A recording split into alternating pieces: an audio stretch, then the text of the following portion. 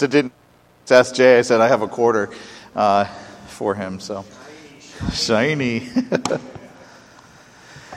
Hey, listen, before we jump into today's sermon, let's don your mask, get up and go elbow bump someone, say hello to them, tell them congratulations, and I'll tell you why in a moment. Also, at the back of the sanctuary, there is coffee, and I do not want to take donuts home today, so please grab a donut too, and we'll get started just in a couple minutes. Oh, thank you.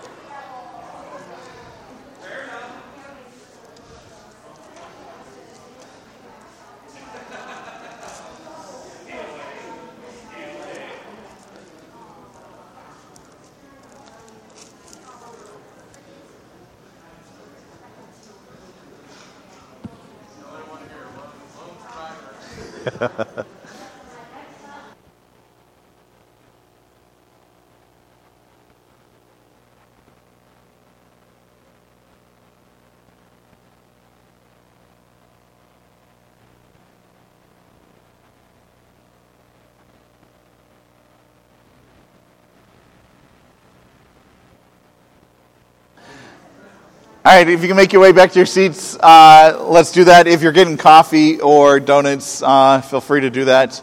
But let's make our ways back to our seats, please, if you can. Just a real quick, I forgot to give Jay this message to share, but this Thursday is the ladies' meeting here at camp at 6:30, correct? 6:30 here at Camp Carl. So if you are a lady and want to come and join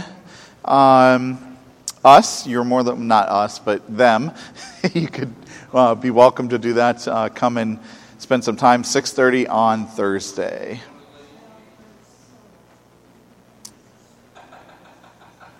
I'll leave that one alone. All right. You know, after a big event or a holiday or something along those lines, we have a habit of looking back, and maybe even during a holiday, we have this habit of looking back and watching and remembering all of these things that have happened in the past. And today, not only is it the Sunday after Easter, but today is actually Passion's 15th anniversary. So some of you have been here for almost every year. Some of you have been here just a few, and that's fine. And some of you are new, and that's fine too. All of this is possible. 15 years is possible. Now, I want to, I always struggle with what I can say or what I should say during a time like this, because to be honest with you, 15 years is a long time. But it's also, if you look at the stats of a church, new church plants, about 90% of them won't last 5 years. 95% of them don't last 7 years. And roughly about 98% of churches fail after 10 years. 98% of new church plants, I should say, fail. So only 2% last longer than 10 years. Well, congratulations, we have made it past that 10 years, and we're actually at 15 years.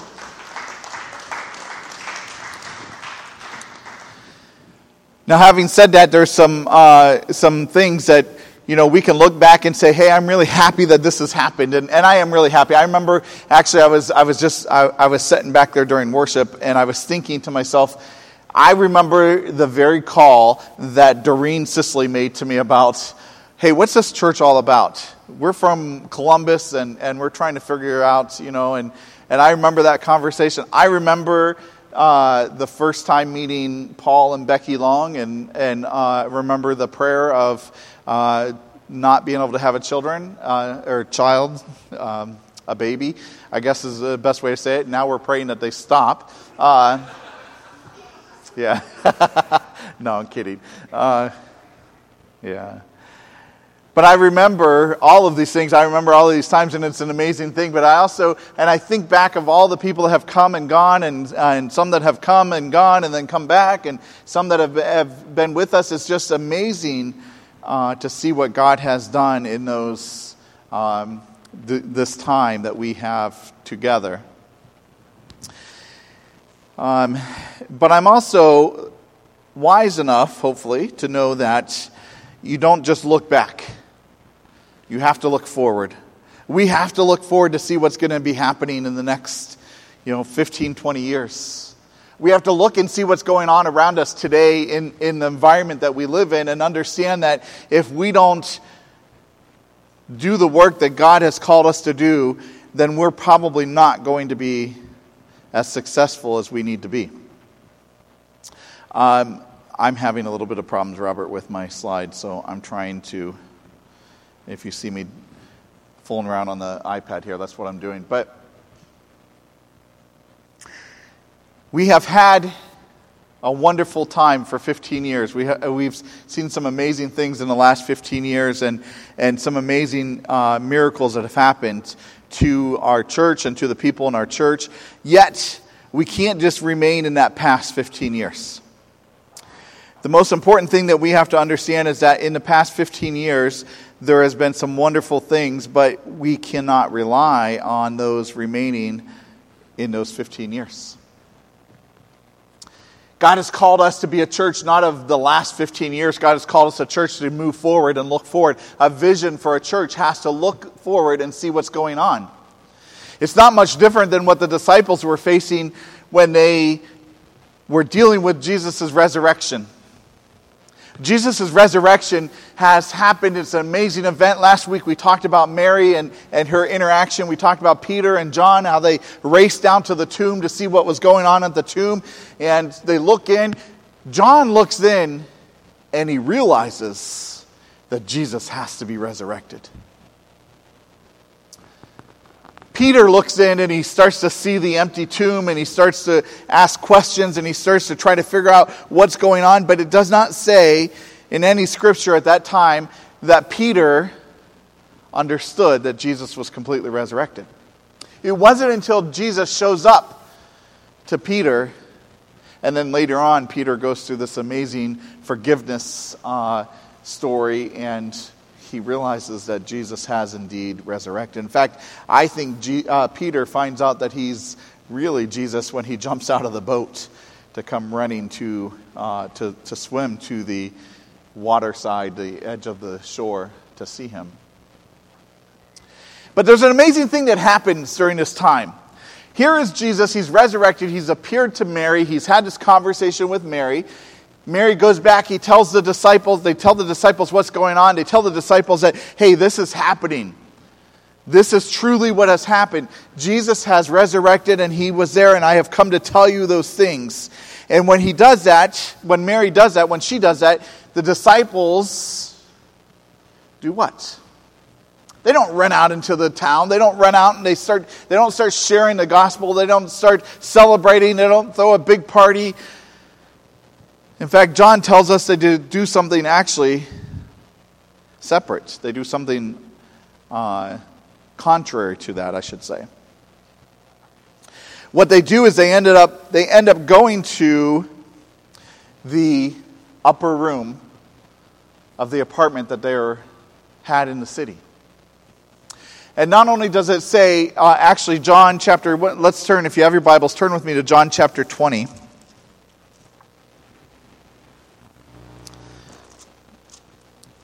Verse 19.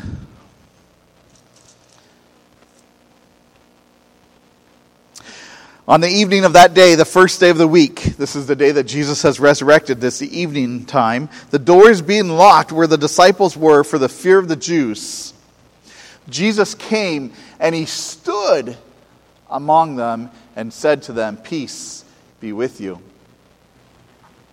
Now I just want to pause there for a moment, and I want you to realize what's going on. The disciples have heard from Mary.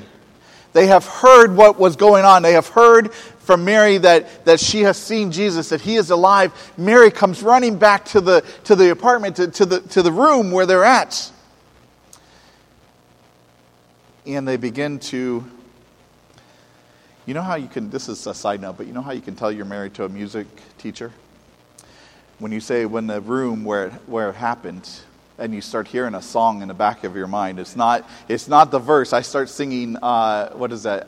Hamilton. Yeah, it's the room where it happened. That's when you know you're married to a music teacher there. So, but they are in the room where it happened, right? They're in this room. They're in this upper room. They're locked there. Why are they locked there? They're locked there because they're afraid.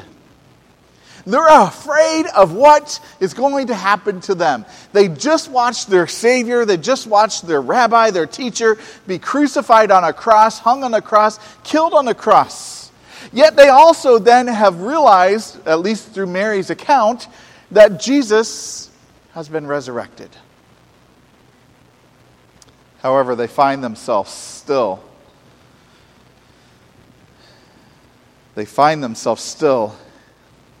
In a locked door, behind and afraid of what the Jewish soldiers are going to do. What happens next is an amazing thing. The door is locked. Jesus doesn't knock on the door. He doesn't come in and say, "Hey guys, let me in. I'm here." He doesn't request to be in there.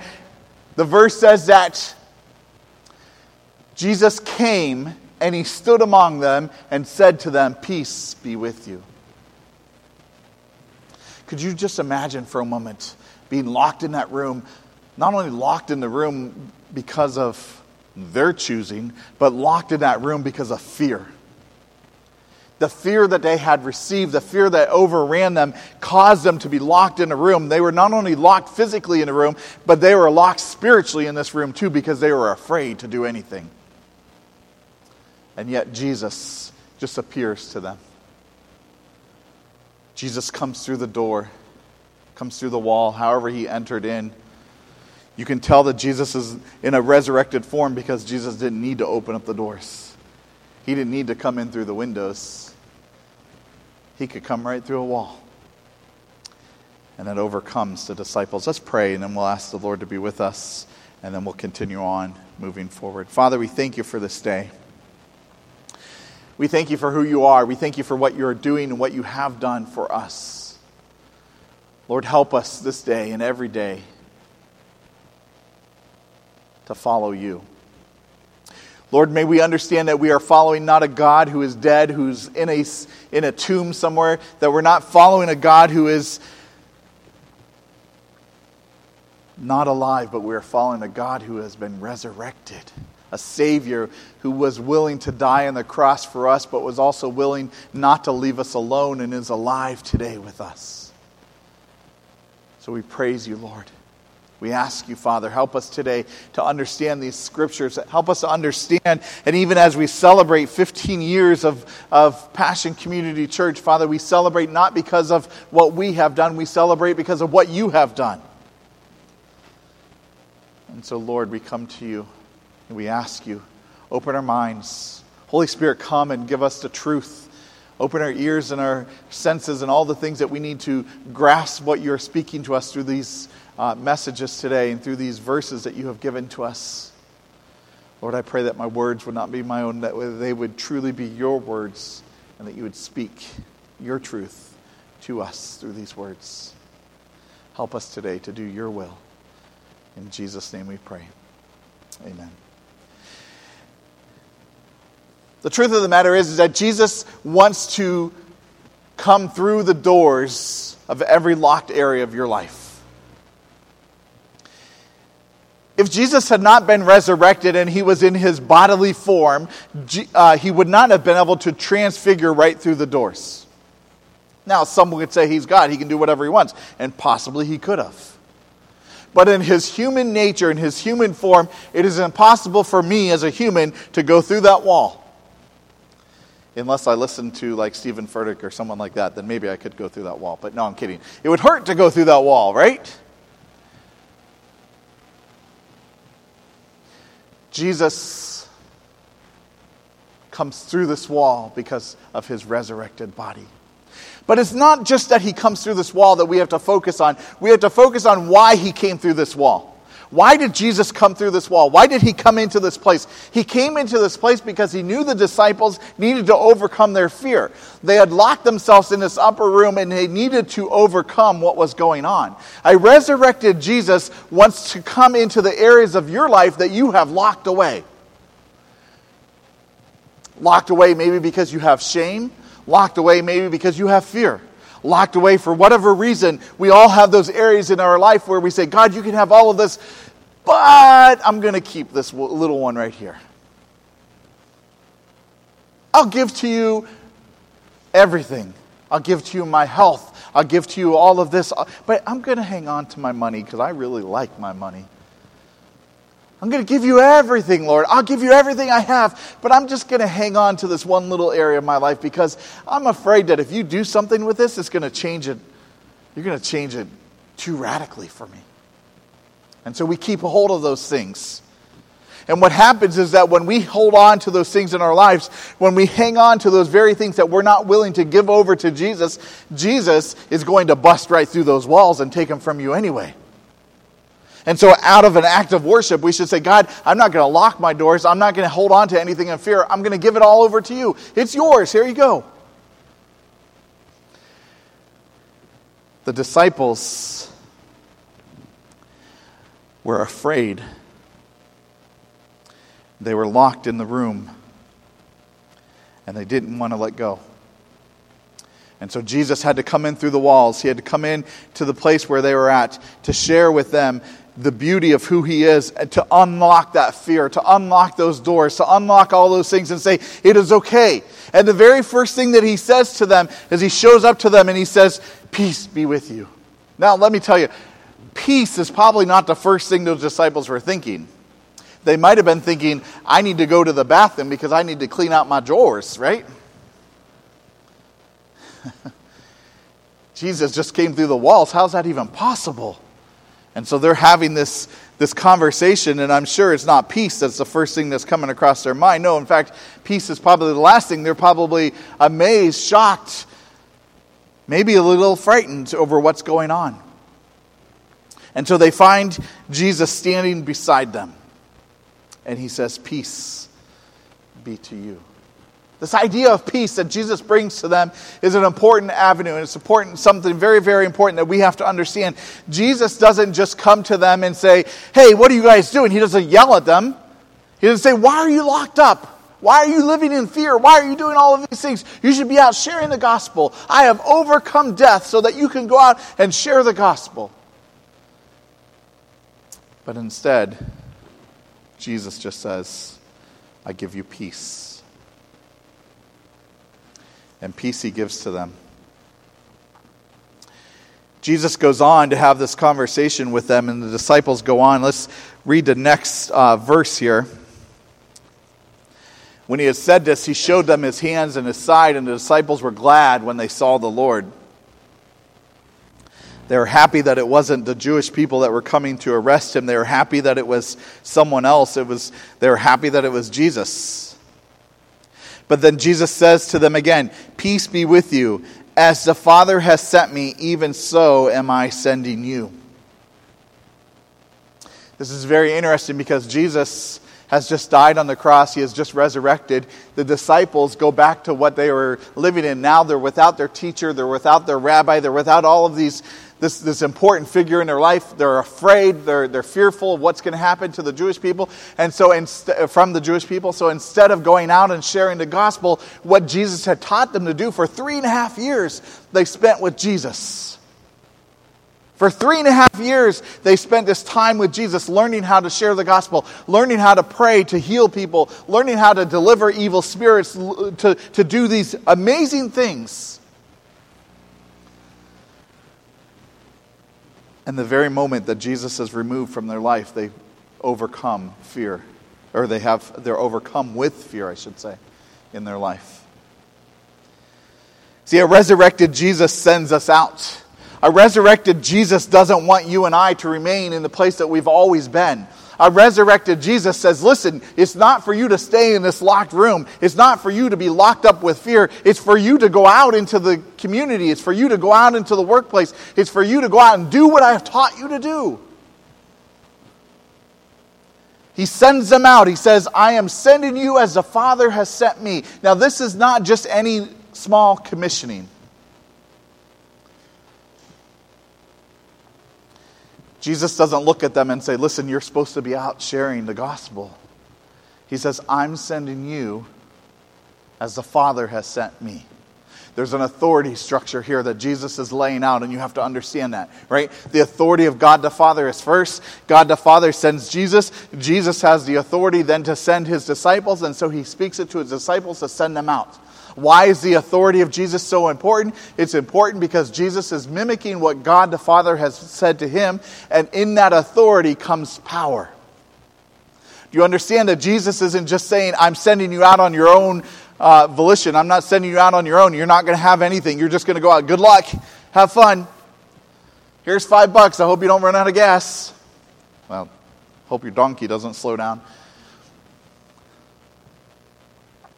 No, Jesus says to them, I am sending you as the Father has sent me. Why is that important? It's important because God didn't send Jesus without any power to this earth. Even though he was fully human, we know this because we can, even in this discussion, not this discussion, but the discussion we had on Wednesday, we talked a little bit about this too.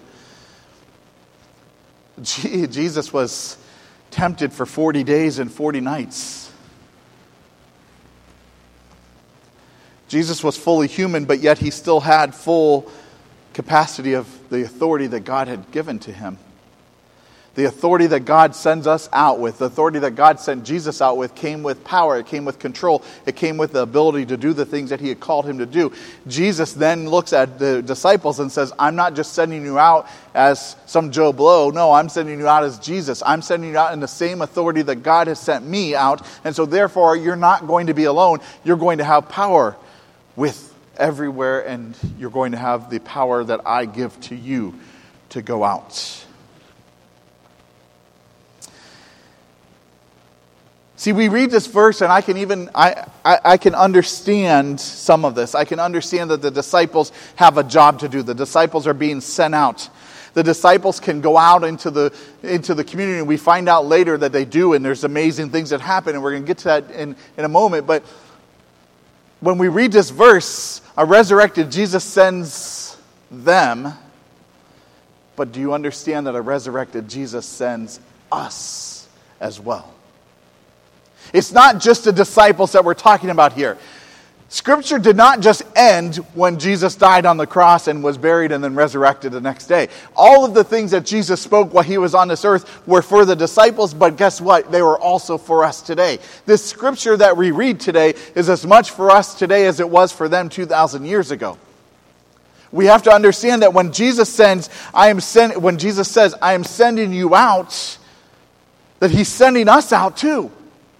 He's calling us to be active in our faith. He's calling us to do these things. Yes, even you are being sent. Now, when we say that, oftentimes people go, "Oh, you mean you're sending me to the mission field? I'm going to have to go to Africa. I'm going to have to go to Guatemala. I don't want to go there. I might meet Carla." No, I'm kidding.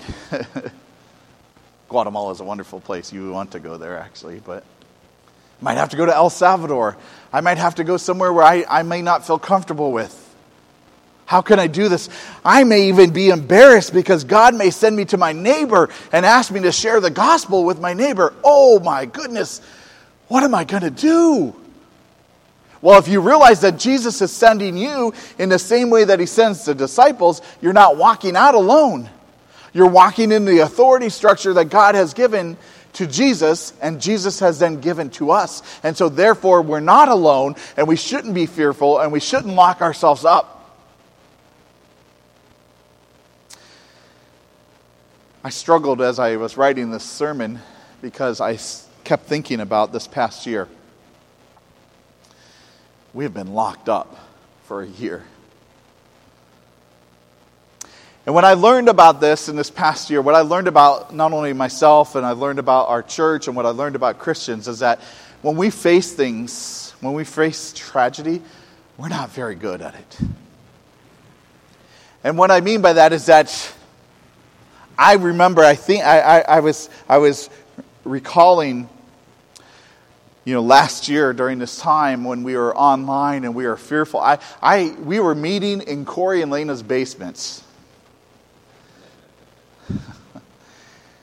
And I told my wife, I said, I don't know, what if Corey catches something from FedEx and I'm in his basement and I'm singing with him? I'm sure we're going to get sick and we're going to die and we're going to have all of these thoughts of fear running through my mind. And I'm thinking to myself, what am I doing? And then eventually at some point last year, I'm like, what am I doing?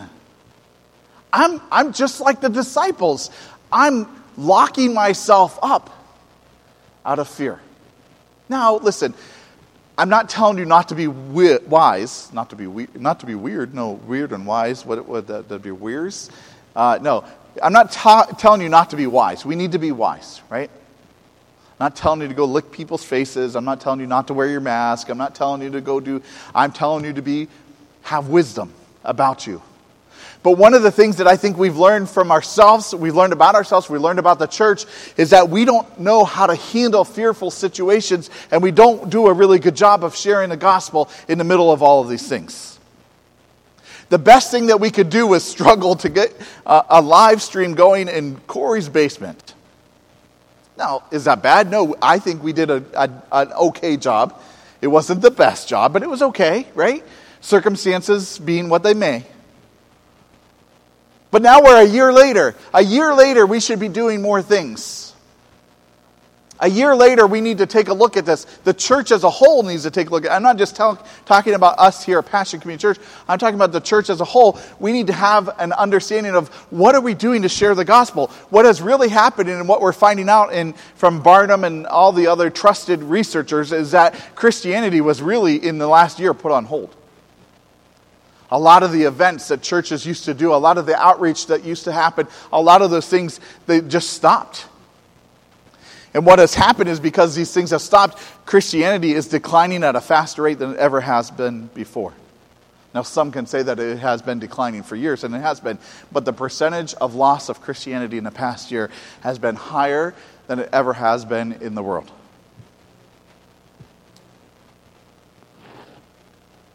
When I think about that, I think to myself, but isn't this the time? Isn't this the moment when Christians should be standing up and coming up with new ideas, coming up with understandings and how we can lead? Yeah, maybe we can't meet together, but why can't we get together? I remember Chaz and I and Jen and I used to get together every week online, on Facebook, on Zoom. And we would have this prayer meeting. And it was great. And the first time we did it, we had 20, 30 people show up. And then the longer we did it, of course, as it always happens, the less people showed up. And then some of the last times we did it, we had no one on there. It was just Chaz and Tanya and Miss Jen and I.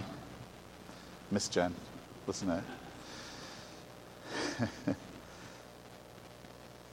But we as Christians have to do a better job of how to handle events like what's going on. Because the truth of the matter is, if you read Revelations, if you read the last book of the Bible, this isn't just the only thing that's going to happen. This isn't going to be the only time when we're going to have to decide whether we want to get together and do we want to face death by getting together and sharing church together. By the way, Scripture also says, do not forsake the what? The ecclesia, the gathering of the church. Do not forsake the church as others have done.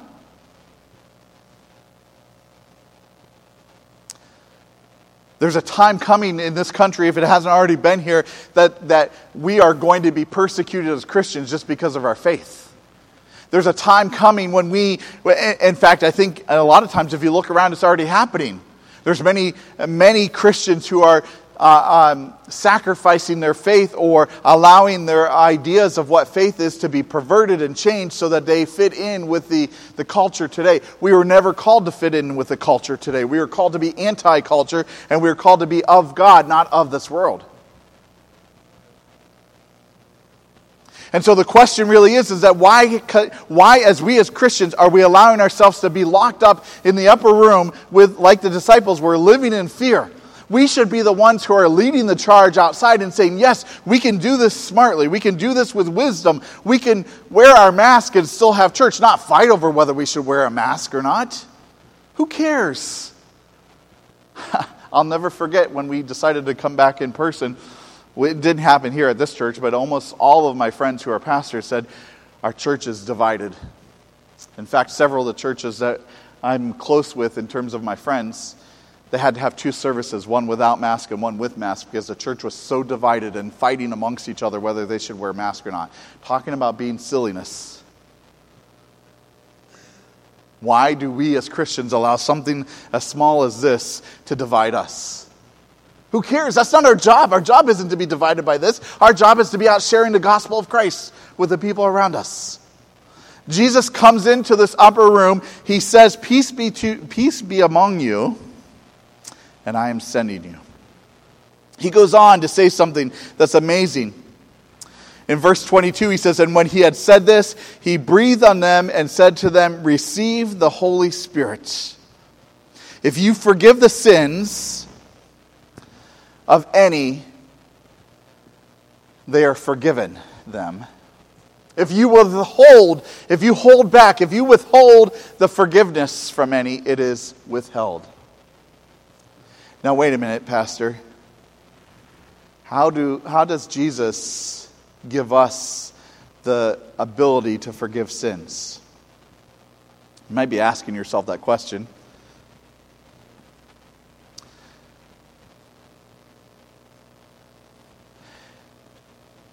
And when he has said this, he breathed on them and said to them, receive the Holy Spirit.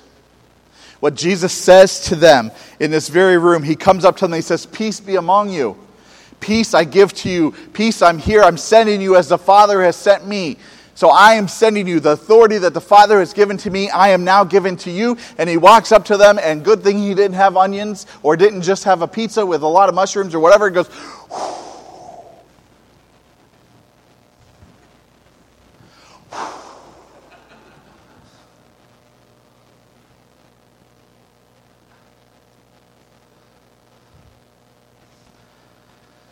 at that moment in time, Jesus is making a point.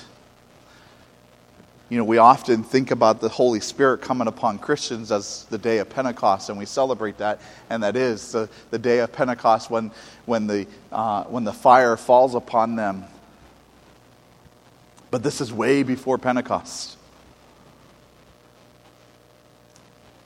This is the day after, or the day, that evening of the day that this is Resurrection Sunday evening.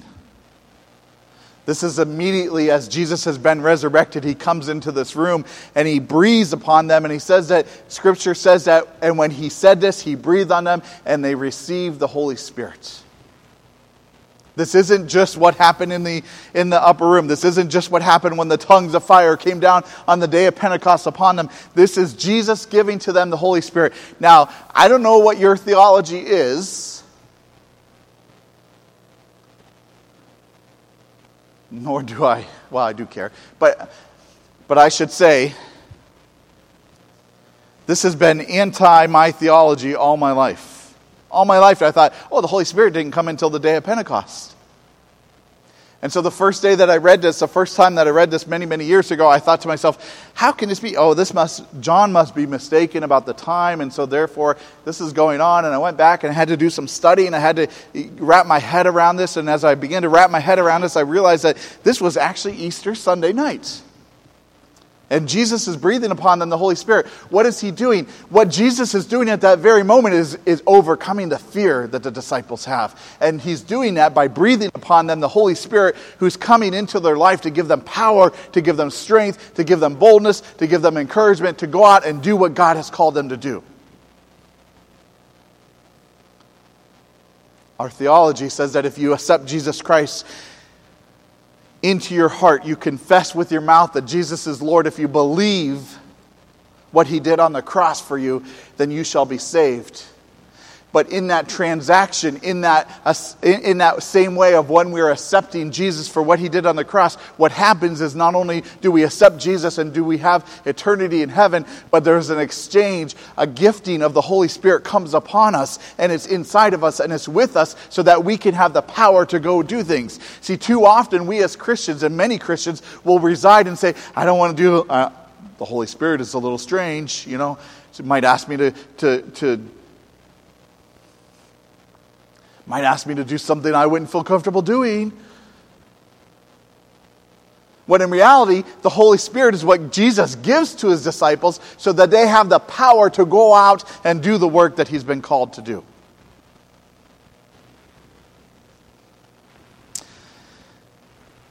And then this interesting exchange happens. Verse 23, if you forgive the sins of any, they are forgiven them. If you withhold forgiveness from any, it is withheld. Jesus is not passing upon his authority to the disciples saying, you now have the authority. The authority rests now on Peter to say, Corey, by Peter, your sins are forgiven. He's not going to Chaz and saying, Chaz, by the power of John, you have the chance to forgive, your sins are forgiven.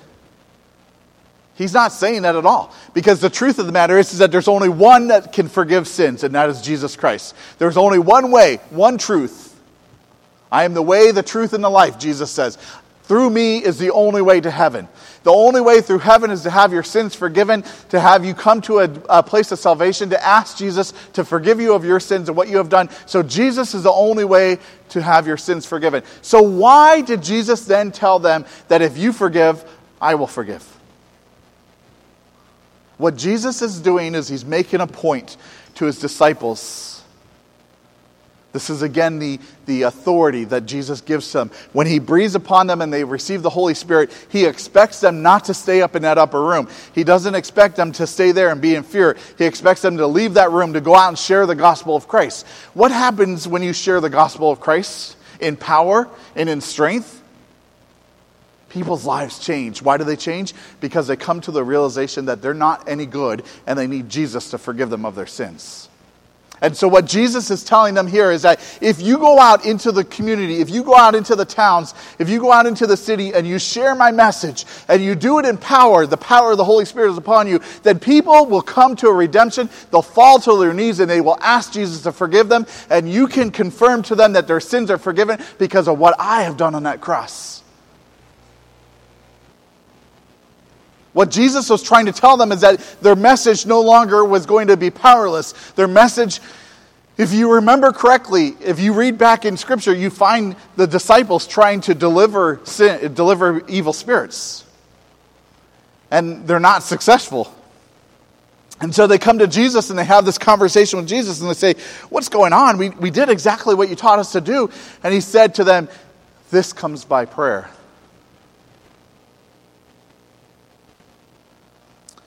What Jesus was sharing with his disciples that day and what he's confirming to them now is that by the prayer, or by the power that I give to you in the Holy Spirit, you can overcome these things. Jesus busts into this room. He comes up to them and he tells them to be peaceful. He comes into their fearful, locked areas of their life, and he wants to tear down the chains. He wants to tear down the fear. He wants to do all of those things and say, I am here, and peace I'm bringing to you. And not only am I bringing you peace, but I'm bringing you power. And he breathes upon them so that they can have the Holy Spirit. And then he says, go out. He's sending them out, and he's saying, I'm not just sending you out to bake cookies. I'm not just sending you out to smile at someone. I'm sending you out with the power of the Holy Spirit so that you can share the gospel message with those around you, and those people will come to a need to have their sins forgiven, and you can assure to them that their sins are forgiven because of what I have done.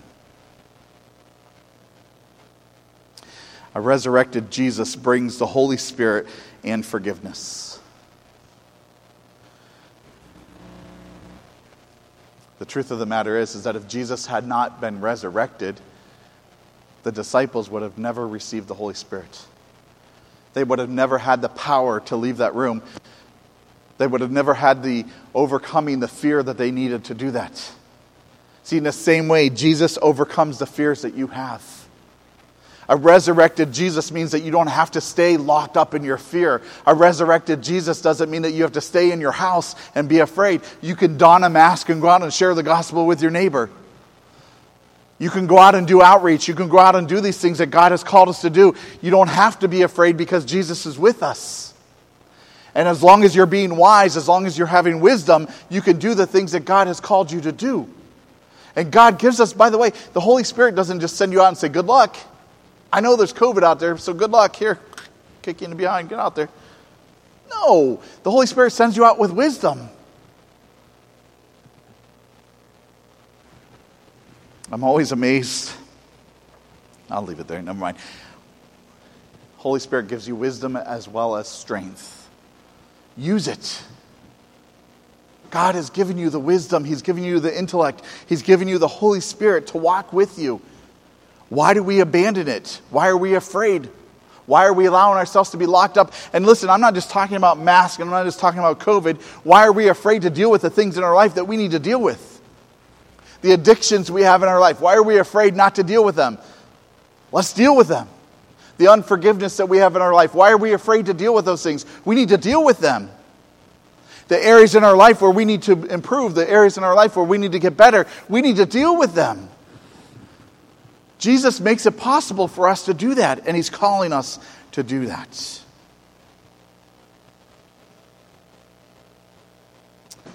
A resurrected Jesus makes this all possible. Jesus' resurrection makes it possible for us to do all of these things. I want to end with this. For the last few years, our churches, we've seen ups and downs. We've seen some amazing things happen. I could sit here and rattle off all of the amazing things that have happened. People healed of cancer.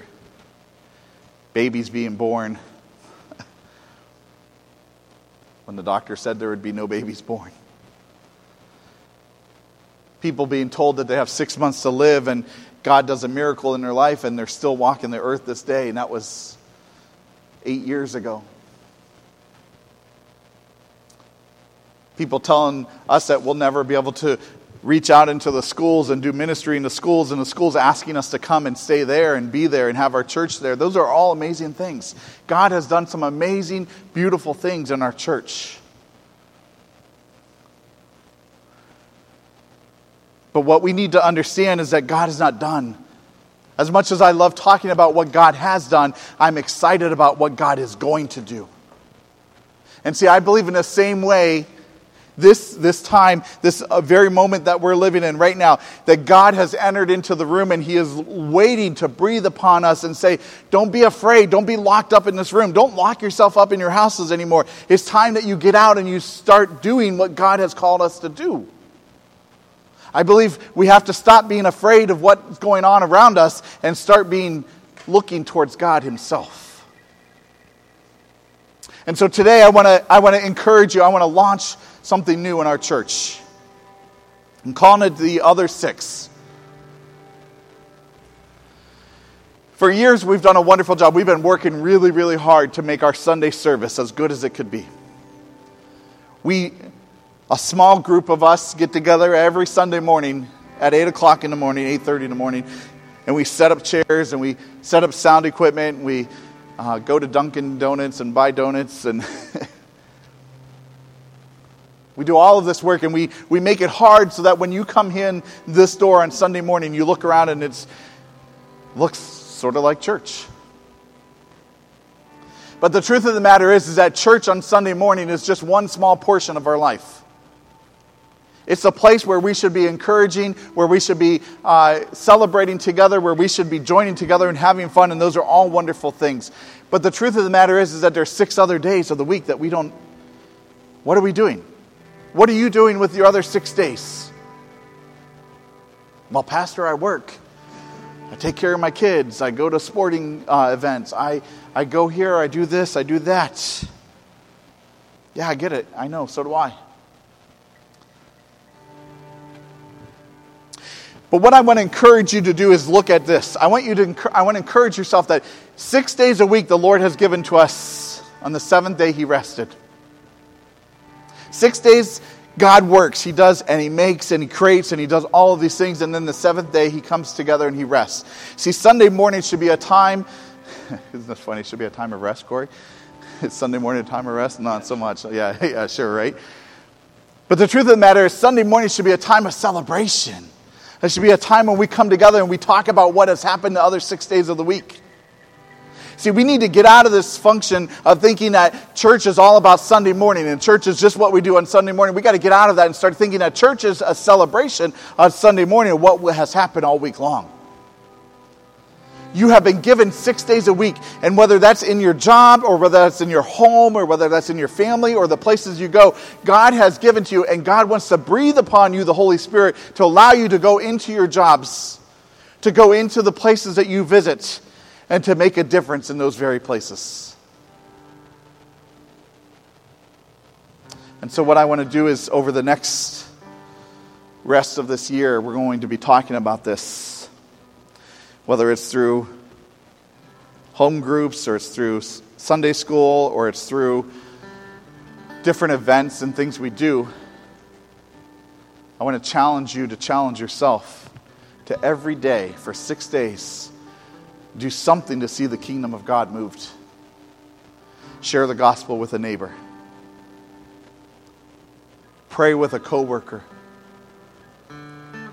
Start a Bible study at your work during lunch. Volunteer at Habitat for Humanity to help build a house. Help deliver food bags to the school. See, the problem of it is that we want to protect the other 6 days. I'll give God Sunday morning because that's where I need to be. I need to be at church and I need to celebrate Him. But the rest of the week, we sometimes don't give God those rest of the week. I'm not saying all of us, and I'm not saying that we do this all the time. But we need to have a directive focus where we're thinking about every day of the week is as important as Sunday morning is. Because quite honestly, you work in a job that I'll never, and you see people that I'll never get to talk to. And so just a simple, can I pray for you? And how many times in your job do you have someone that comes up to you and says, man, I had a crappy weekend. My father is dealing with cancer and all of this stuff's going on. Can I just pray for you? The wife and I are having lots of difficulty. Can I pray for your marriage? Can I share about God with you? See, we have 6 days a week to make a difference. I think we as Christians need to get out of the locked room. We need to get out of the fear and start entering into what's going on. Because listen, again, as I said before, we are in the end times. I believe this with all my heart and soul, that we are entering into the end of days. It doesn't take much to look around and see what's going on. The world is not going in a great place. And according to Scripture, it's only going to get worse. We're going to need the encouragement. We're going to need the strength. We're going to need the boldness that comes from the Holy Spirit to go out into this world and make a difference. But just because the world is going, I almost said going to hell. And that's true. Just because the world is going there doesn't mean that we have to be afraid. We don't have to be afraid of what's going on around us. No, we just have to have the strength of the Lord. We have to have the boldness of the Holy Spirit to go out and share. To share the gospel with those around us. Listen, I don't care if you're the youngest person or the oldest person in this room. And I've said this before and I'll continue saying this. If you're breathing in and out, God has a plan for you.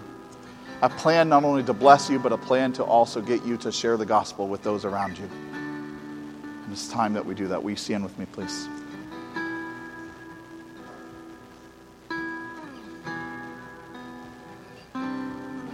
Are you locked up in fear? Has the fear of COVID of the last year, let's be honest. Let's be truthful with each other. There has been times over the previous year that I've been locked up in fear. I've allowed the fear of COVID just control my whole entire life and everything that I did.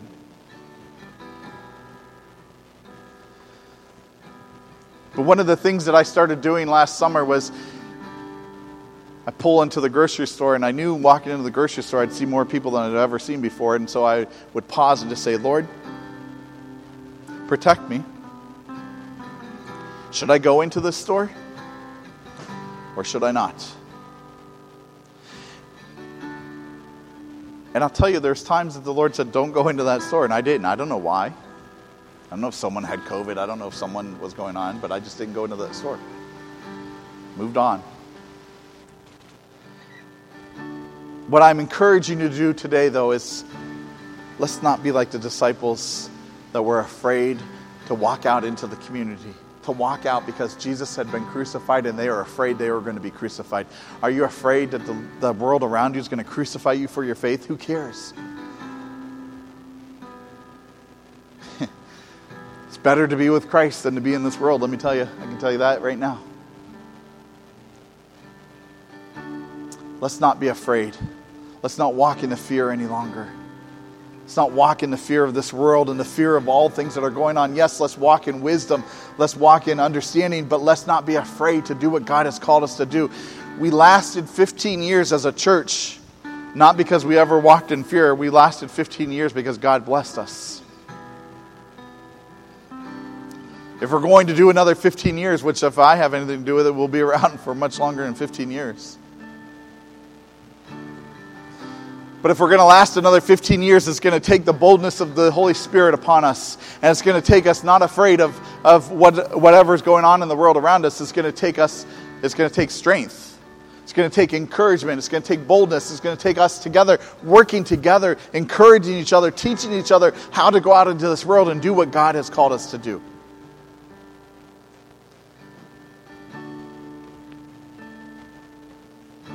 So may today we make that choice to not live in fear, but instead walk in the power of a resurrected Jesus who brings you peace and brings you the Holy Spirit so that you can go out and do what He has called us to do. Let's pray.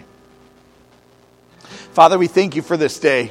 We thank you for the power that comes in your resurrection and the power that comes in the Holy Spirit that you give to us.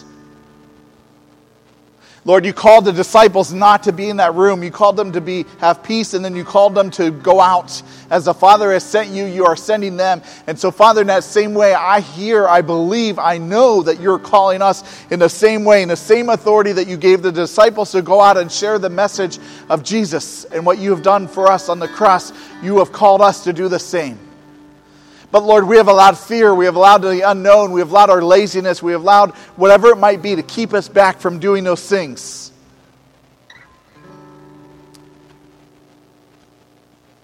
But today, we make a commitment to you. We say we will no longer live in fear. We'll no longer be held back by what's going on in the world around us, and instead, we'll share the truth of the gospel of Jesus Christ and not be afraid of what's going to happen. Father, there's many wonderful stories of what happened when the disciples walked in the power of the Holy Spirit and shared the message of the Holy Spirit with those around them. Thousands came to know you, Father, because their message was a message of power. May you give us the same power, the same encouragement to go out into this world and to see thousands of people come to know you. Because we walk in that power. Father, I pray that as we start down this road of the other 6, Father, that you give us encouragement, that you give us wisdom of how to live those other 6 days of the week sharing the gospel that you have given to us. Forgive us for being lazy. Forgive us for being tied up in fear. Forgive us for being tied up in all of these things that keep us from sharing that message. But instead, send us forth. We ask you, forgive us, Lord, and send us. Commission us to go forth to do your will.